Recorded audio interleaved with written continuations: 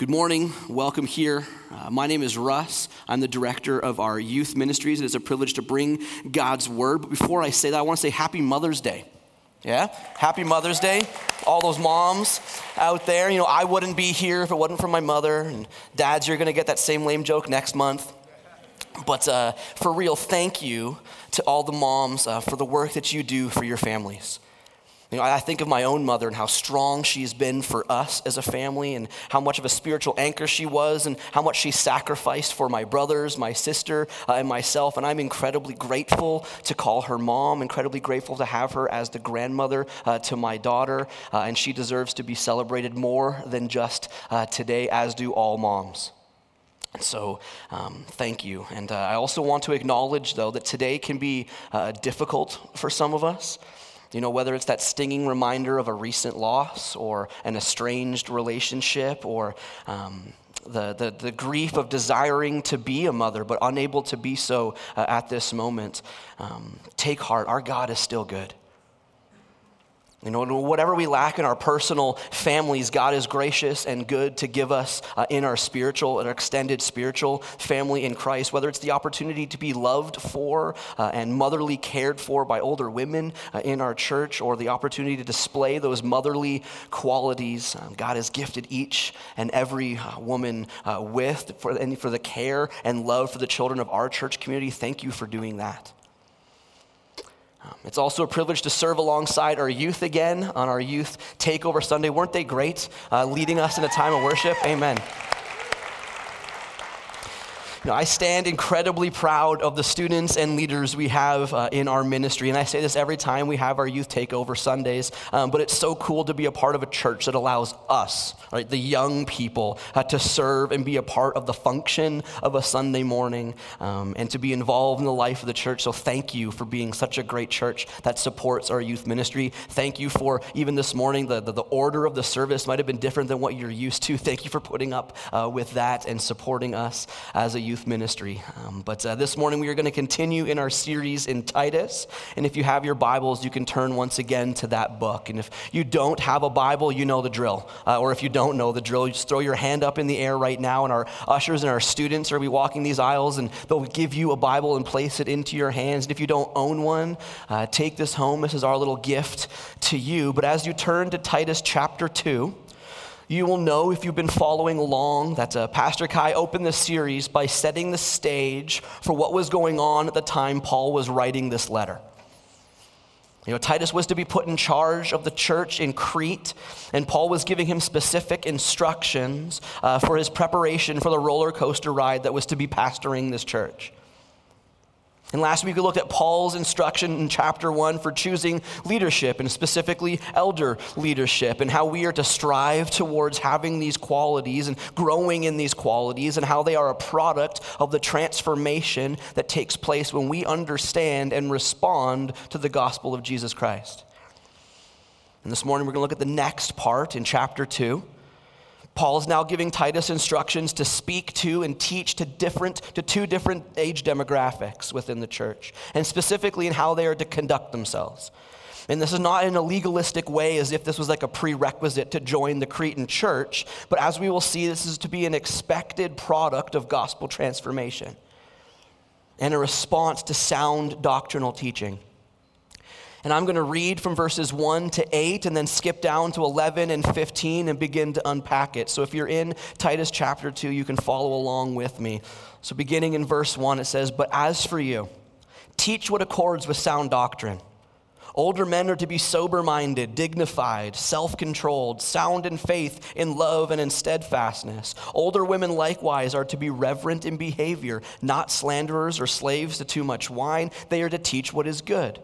And so train the young women to love their husbands and children, to be self-controlled, pure, working at home, kind, and submissive to their own husbands, that the word of God may not be reviled. Likewise, urge the younger men to be self-controlled. Show yourself," he's speaking to Titus here, "show yourself in all respects to be a model of good works.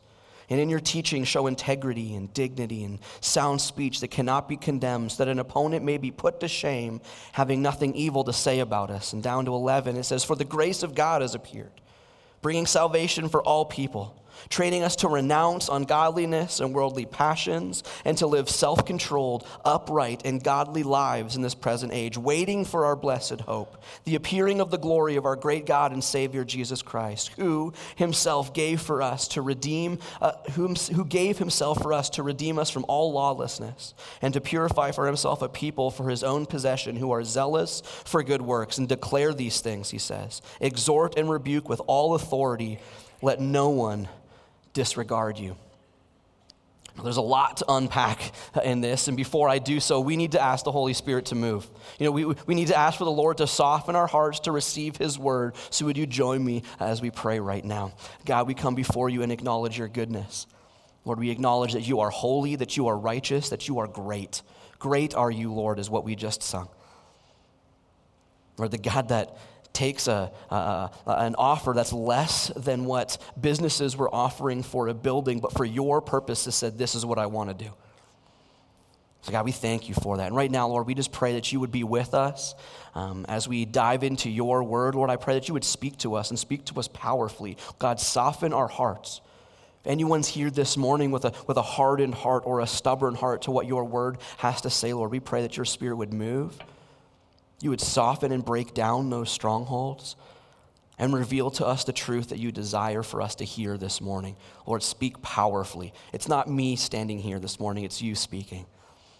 So God, that's what we ask, and we pray this in the powerful name of the Lord Jesus Christ. And all God's people said, amen. So over the next 2 weeks, we are going to camp in the same passage here in Titus chapter 2. There will be areas of this text that I'm not going to shed too much light on or give great emphasis to, as Lord willing, Pastor Godfrey, who's going to bring the word to us next week, is going to speak to some of the instructions that I skip over this morning. So think of these next 2 weeks as like a mini-series within our mini-series. All right, and you need to be at both of them to get the full power of what's coming to you out of chapter 2. Now, the direction that I believe the Spirit ended up taking me this morning in my preparation in the previous weeks is a bit different than what was originally planned when this series was laid out and mapped out. In this section, Paul's instructing Titus to teach two different demographics, right? The older demographic and the younger, and I was given the task to speak to the younger generation. Surprise, surprise. But there's more here than just instructions to two different demographics. There is something at the root of these instructions that can fly beneath our radar if we don't give it time to sink in. And I was originally going to just make mention of this. I was just going to have it as one of my points, but the more I dove in, it just took over. I couldn't stray away from it. As I moved on to another thought or another way this passage was speaking, the Spirit stirred up the text and everything pointed back to this one idea. Now I'm going to be speaking a little bit also to be faithful to the speak to younger people, Russ. I'm going to have a little bit of a bend to our younger generations, but there's something in here that all of us need to hear. So, with that being said, let's look back at our text and begin to unpack it. So back at verse 1, it says, "But as for you, teach what accords with sound doctrine." Before Paul gives any instruction on how the older and younger generations are to conduct themselves, he first charges Titus with the responsibility to ensure that his teaching is sound. Or as Kai made mention a few weeks ago, that word sound can also be translated as healthy. Teach what's consistent with healthy doctrine, Titus. And interestingly, every time Paul uses the phrase sound doctrine in his writing, and he uses it 4 times throughout his letters, it's always in juxtaposition to false teaching. He says it twice in his 2 letters to Timothy, and twice in this letter to Titus. He first lets his reader know, whether it was Timothy or obviously in this case Titus, that there was false teachings that were evident in his immediate culture, and he uses those false teachings as a point to transition into phrases like, "but as for you," teach this way.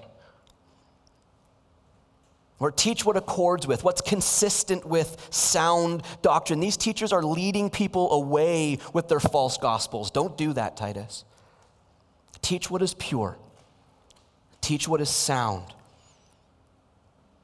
Paul was concerned with this emphasis on sound doctrinal teaching because he viewed healthy or sound doctrinal teaching as the root that produces the fruit of healthy personal practice, which he's going to instruct then in verses 2-8. Why? Because he sees that healthy doctrinal teaching is rooted in the truth of the gospel of Jesus Christ, and anything outside of that is false. So that's our big idea this morning. That's where I believe the Spirit led me to as we unpack this passage, is this: beware of false doctrines. Beware of false doctrines. If we are to conduct ourselves in a manner that is upright and consistent with what Paul would say in Romans 12:1, where we are to no longer be conformed to the patterns of this world, but be transformed by the renewal of our minds, it first starts, obviously, with placing faith in Jesus Christ, by humbling ourselves before a holy God and acknowledging our position before him as an enemy and a sinner in dire need of his grace and mercy. And it's then fueled by a heart and mind that saturates itself in proper, truthful teaching rooted in that same gospel. Paul was calling out the false teachers in Crete and warning Titus to rebuke them. And something that we should make noteworthy of is that he wasn't necessarily warning against secular teaching. It wasn't like the teaching he warned Titus of was God doesn't exist, as if that was something that concerned him. No. Look at verse 16 of chapter 1. Right before it says, but as for you, it says they profess to know God, but deny him by their works. They are detestable, disobedient, unfit for any good work. Notice, they profess to know God, but deny him by their works. These were teachings that were dressed up like Christianity. They were Jewish myths, as Paul alludes to in chapter 1, that if not properly sifted through or discerned, would deceive followers of the way or would deceive Christians. They would deceive them into believing things about God that just weren't true. And he says, but as for you, Titus, don't be like them. Paul's instructing Titus as a teacher to teach against them and to teach what's consistent with truth. And myself as a teacher this morning, I have an obligation to do the same. And this is where I believe the Spirit just derailed any presupposed direction I had coming into this text. Because if we are to rightly interpret this passage and rightly apply it, we need to be equipped with true understanding, true biblical doctrine, and also what those unsolid or unsound or false doctrines that oppose it are. Because good, sound doctrine is important.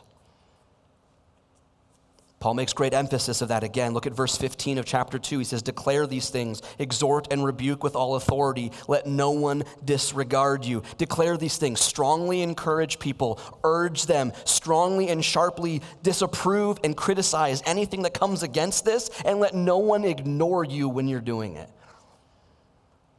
So why make a fuss about that right now, Russ? Why are you so lit up about that right now?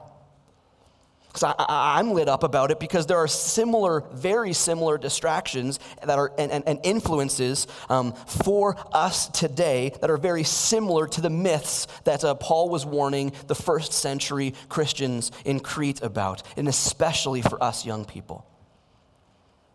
Because we are so quick to latch on to trendy approaches to God's word. We're so quick to latch on to trendy movements that are dressed up like Christianity, either intentionally or indirectly, and they distract us from the truth. And when I say young people, I don't just mean our youth group. Right? Like young in Paul's context, when he says older men train the younger men, he's saying anyone under the age of 50 is young. Right? In our context, young's a little bit different. In our context, young is primarily dealing with two generations, Generation Z, which is our youth, anyone born 1999 to 2015, and then my generation, the millennials, 1984 to 1998. But at the same time, you Gen Xers, don't count yourselves out of this. Gen X is still involved in young people. And this is also going to help set the stage for what Pastor Godfrey is going to bring to us next week as he expresses the need and importance of godly discipleship from the older generations to the younger. Why it's so important. So then, what are they? What are these false teachings you're talking about, Russ? What are these false doctrines? What has infiltrated the church that we need to be aware of? Well, there's many of them, to be honest, but we're just going to focus on two that specifically speak to how we could interpret or approach this text in Titus 2. And here's how I'm going to structure this. I'm going to first give the false doctrine or the false teaching and use an example of how it would affect this text. And then I'm going to give the sound doctrinal rebuttal and use it within the text again, how we can view it through that lens. So here it is, false doctrine 1, moralism. Moralism, my efforts in my moral behavior secure favor with God. Moralism, when boiled down, is this idea that the gospel can be reduced to improvements in my behavior. See, in the paraphrased words of Albert Mohler, he says there's a message being communicated to the lost persons that what God desires for them and demands of them is to get their lives straightened out. How many of us maybe at one point in our lives or right now think that same thing? I just got to get my life straightened out before God can do anything with me. I just got to be better. Because Mohler is saying this is for lost persons, but I would even interject it's also believed by those who profess faith in Christ to some degree. And this can be particularly troublesome then when we look at what Paul says in verses 2 to 6. Look at verse 2 again. Older men are to be sober-minded, dignified, self-controlled, sound in faith, in love, and in steadfastness. Older women likewise to be reverent in behavior, not slanderers, and then train these young men and young women to do the same thing. Be self-controlled, be pure, be submissive. It becomes troublesome because if you are influenced by or hold to the false doctrine of moralism, you might look at this passage and think, okay, God is going to accept me and be proud of me if I just strive to be more self-controlled, or if I strive to be more pure, or if I strive to be more dignified. And then once I master that, I make God happy. And as long as I make God happy, I've secured my salvation, and that makes me happy. Or maybe the opposite. Maybe we just beat ourselves up with this. You know, like, I am failing right now in my self-control. Russ, I can't control my anger. You know, I was doing so well, and then I came home from work one evening after a long day of work, and as soon as I opened the door, my kid just drop-kicked his sister in the face. And I was like, well, what are you doing? Why would you do something like that? And he's like, because she's stupid. And now she's screaming around over here, and he's running around like an idiot over here. And my wife came to me and said, you need to deal with them because I've been dealing with them all day. I just wanted to come home to a quiet house with dinner ready, and they don't know what happened to me at work today, and I absolutely lost it on them. And then we beat ourselves up about it. Like, clearly I have no self-control then, Russ. Because if I did, I would have been able to curb my anger. And I've got to be a brutal Christian because I can't do something as simple as control my temper. God isn't happy with me. I need to improve my behavior now. I need to make sure that I master my anger, because if I don't, God's going to punish me, or he's going to think less of me if I can't do this. See, this passage was never meant to be interpreted or approached and viewed with that lens. Titus was up against a very similar false teaching. According to scholars, some scholars, one of those Jewish myths talked about in chapter 1 was this tendency to focus on ritual purity. You know, that's why Paul's calling out the circumcision party. They had this idea that the only way to be recognized or the only way to be accepted by God was to continue with the physical practice of circumcision. You know, it's an Old Testament practice which served a purpose, but only until its ultimate fulfillment was accomplished in the finished work of Jesus Christ. They believed their actions secured their salvation, just like Christian moralists believe theirs do the same. Now, we as a church, we don't hold to a moralistic approach to the gospel, nor have we or will we, by God's mercy or grace, ever teach it. Yet it's something that many of us can be so deceived into believing. Think about it. It's so deeply soaked into our culture. A good child gets dessert. A bad child goes to their room. A good student gets good grades. A bad student goes to the office. A good worker gets a promotion. A bad worker gets fired. We reward actions and works as a culture, so it's easy to understand why we would be deceived into thinking God does the same. But if God doesn't do the same, then what does sound teaching say? What does sound doctrine say? How can we approach this text with a healthy understanding? Well, if moralism was our false doctrine, our sound truth is grace. God's efforts in showing grace through Jesus Christ in place of my sin secures my salvation, but it then compels my moral behavior. Look at verse 11. It says, "For the grace of God has appeared, bringing salvation for all people." Titus, Paul is saying, teach the older men to be sober-minded and self-controlled. Teach the older women to be reverent in their behavior, and teach them to train the younger generations to do the same, but ensure that you're teaching them in a way that's consistent with sound doctrine. Don't teach them in a way that says they need to do this to be accepted by God. But teach them in a way that as they view God's efforts in his grace shown towards them in place of their sin, they're secured forever in their salvation. And then that understanding now is compelling them to act in the way I'm about to teach you to instruct them. We don't strive to grow in our self-control or our reverent behavior or our purity or our kindness or submission because it grants us favor with God. No, grace, remember, is receiving something that we don't deserve. We don't deserve salvation on our own merit. God gave it to us through his son, Jesus. We then strive to grow in what Paul outlines because our hearts have been transformed. Our minds have been renewed. Our understanding that God has done the work. Salvation has come to us by grace, and by grace alone. And our response is a gratefulness and a thankfulness that trains us, verse 12 says, trains us to renounce the ungodliness and worldly passions that we once walked in. God has done the work. His favor rests in you because of his favor he has towards his son, Jesus Christ. Your conduct isn't an effort to obtain God's favor, but a response for obtaining it. That's what Paul is teaching. Don't believe the deception of moralism. It's a false gospel. It's not the only one that can affect us in our approach to this passage. The next one's much more subtle, all right, but it's equally as deceptive as moralism. So let me unpack it. The second one is, our second false doctrine is postmodernism. I don't need to be concerned about my moral behavior. Just go the complete opposite direction.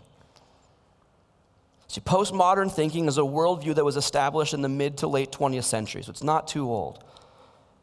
It's fairly broad as a movement, but nonetheless, it has a carefully thought out theology, carefully thought out philosophy, and an approach to ethics. And the subheading you see up there, I don't need to be concerned, is rooted in the true postmodern ethical mantra, which says this: since there is no objective moral reality, because there's no God to govern it, why concern myself with ethical issues and moral behavior? Or said more plainly, God doesn't exist. Okay, and since God doesn't exist, there's no governing standard for my morality. And since there's no governing standard for my morality, why should I be concerned with my own? Why do I need to maintain my purity? Why do I need to work on my self-control? Why do I need to be concerned with my integrity? Now, at its core, obviously, postmodern thinking eliminates the need for a God because postmoderns believe there is no God. That's why it's a little bit more subtle for us as followers of Jesus, because if we follow Jesus, at the core, we believe God exists. Right? So how can Christians be influenced then by postmodern thinking? If one says God doesn't exist and we say God does exist, how have these intersected? How is it a false teaching we've been deceived into following? Why does it need to be rebuked within the walls of the church? I understand why it should be rebuked on the outside, but why within them? Well, because beneath the surface, whether we would like to admit it or not, we've bought into the idea that we don't have to be concerned about our moral behavior. What I mean by this is this idea of approaching a passage like this with instructions on our conduct and being like, I see it says I should be self-controlled.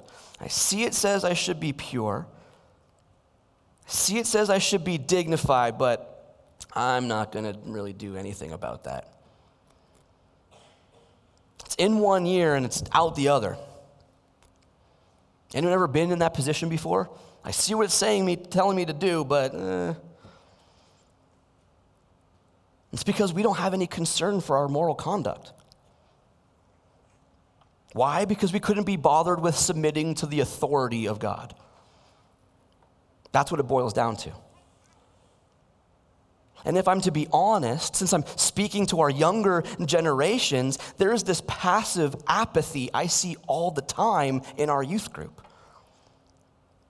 There's this passive apathy I see all the time in our young adult group. In fact, I see it in every youth group and young adult program I've ever been a part of for the last 14 years. Heck, I see this in me. This is something I need to be rebuked of. This is a false doctrine that I am so easily deceived by. This idea that I can come to a passage like this, or Colossians 3, or Romans 12, or Ephesians 4, and if you don't know those passages, look them up because they're saying very similar things to what Titus, or Paul is instructing Titus here in chapter 2, and I can look at them and go, that's nice, but do nothing about it. Or if I'm feeling especially holy that day, after I read it, I feel some sense of conviction or like some Holy Spirit liver quiver, and I nod in approval as I read it, like, yes, I should be.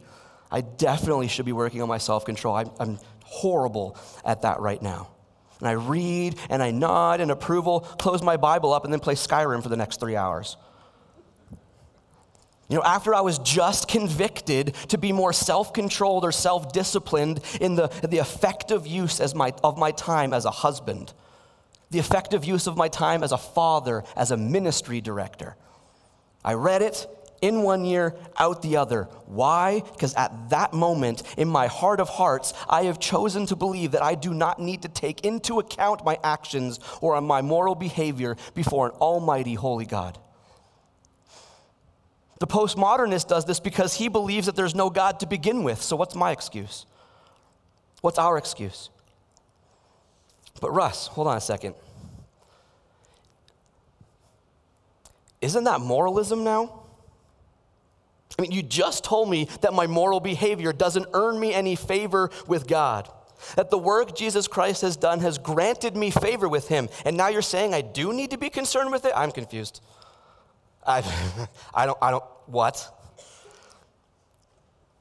And here we seem to have this great dichotomy. All right, this division, this contrast of two things that seem to oppose each other or are entirely different, or at least on the surface they seem to be.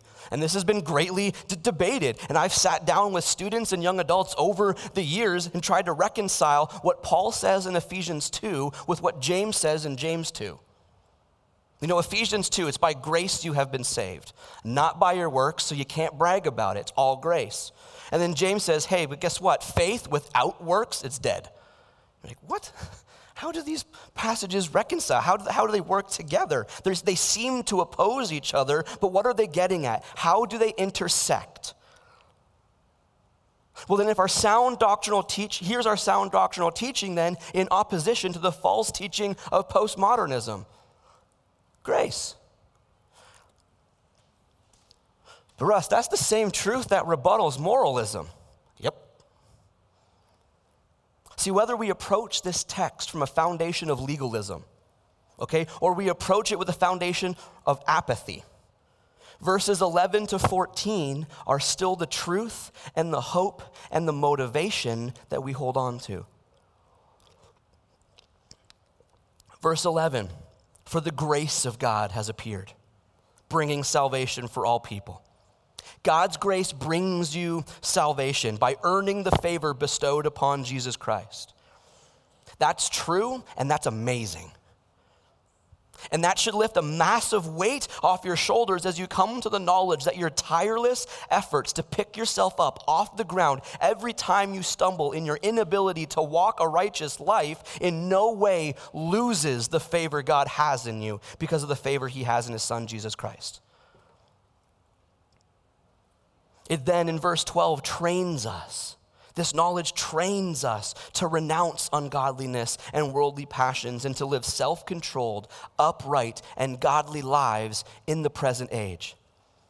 The knowledge of grace trains us to put to death the habits and conduct we had before we knew Jesus, and to then seek upright, righteous living. Be holy, for I am holy.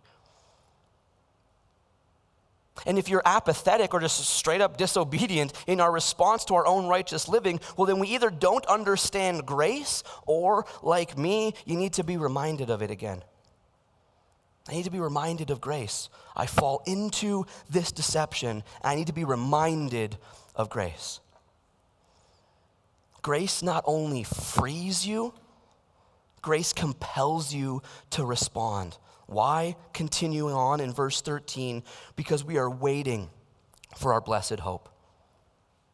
We are waiting for the appearing of the glory of our great God and Savior, Jesus Christ, who gave himself for us to redeem us from all lawlessness and to purify for himself a people for his own possession who are zealous for great works. As we wait in this life for the glory that is to come when we meet Christ face to face, that same man, that same God who gave himself for us. Why? So he could redeem us, purify us for himself, for his possession. And that's why we strive then to be zealous for good works, why we strive to be greatly enthusiastic in our pursuit of good works. Knowing that Jesus was given in my place to experience the wrath and justice of a holy God for the sin and treason I committed. And this was done for no other reason outside of God's intentional love and desire for relationship with me, should then compel me to enthusiastically desire to worship and serve him and act and conduct myself in a way that reflects the image of his Son. Moralism is a false doctrine. Postmodernism is a false doctrine, but the grace of God is sound. God has done the work. Let that hope free you. Let the truth of that compel you to live righteously. And you might be thinking, okay, but especially us as millennials, we want immediate results. Okay, Russ, you told me this, but what do I do with it? I want to change tomorrow. If I'm not changed by tomorrow, I'm going to fall back into this rut. Hey, there's this thing called sanctification. From the moment we place faith in Jesus Christ to the moment we see him face to face, whether that's when he comes and returns or calls us home, he is sanctifying us. And there's this image, there's this funny GIF. I tried to get it, but I couldn't figure out how it would work with our system here, of this man with a bunch of briefcases going up and up escalator, and he trips over the first step on the escalator and stumbles and throws this briefcase this way and is holding on to the handrail and rolling as he's being brought up this up escalator. That's sanctification. 100%. We are stumbling through life and we're going to fall off the train and we're going to forget grace, but we're moving forward because we've been secured in our salvation in Jesus Christ. Absolutely, amen. And as we close now, as our worship team comes up, we are going to respond with a song. And that song is a song that I think greatly expresses a heart that understands grace. It's a song many of us know. And there's a verse in the song that proclaims this: I will not boast in anything. No gifts, no power, no wisdom. That's Ephesians 2. Okay, I will not boast in the works that I have done, because my works mean nothing in terms of earning and securing my salvation. But the song goes on and says, but I will boast in Jesus Christ, his death and resurrection. That's James 2. The pride that we have in our Savior and the work he accomplished on the cross then compels us to boast all the more in his glory and resurrection. And we do not only do that with our mouths, but we also desire to do that with our righteous living.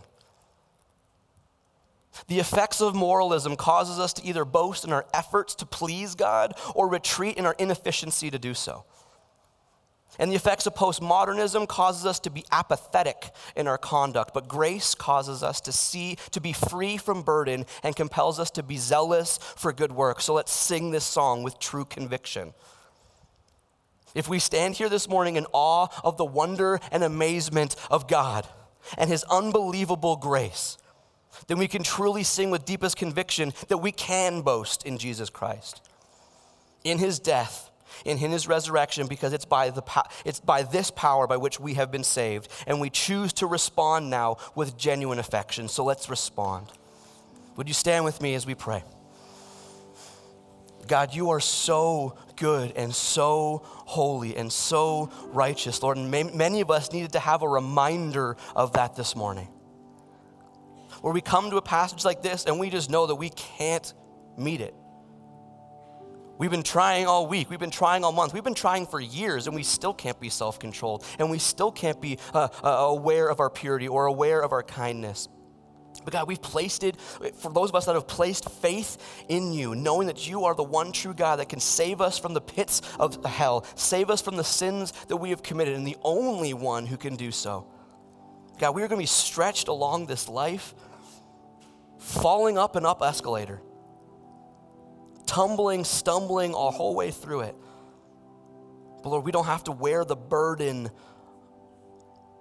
of needing to meet your favor or meet your affections, because that's already been found in Jesus Christ, and we just need to move forward in faith. And God, may that transform our thinking and transform the way that we conduct ourselves and transform our lives so that we can begin practicing and training ourselves now in righteous living. So God, may we sing this song right now in absolute adoration and praise and worship of who you are. We pray this and ask in the powerful name of the Lord Jesus Christ. Amen.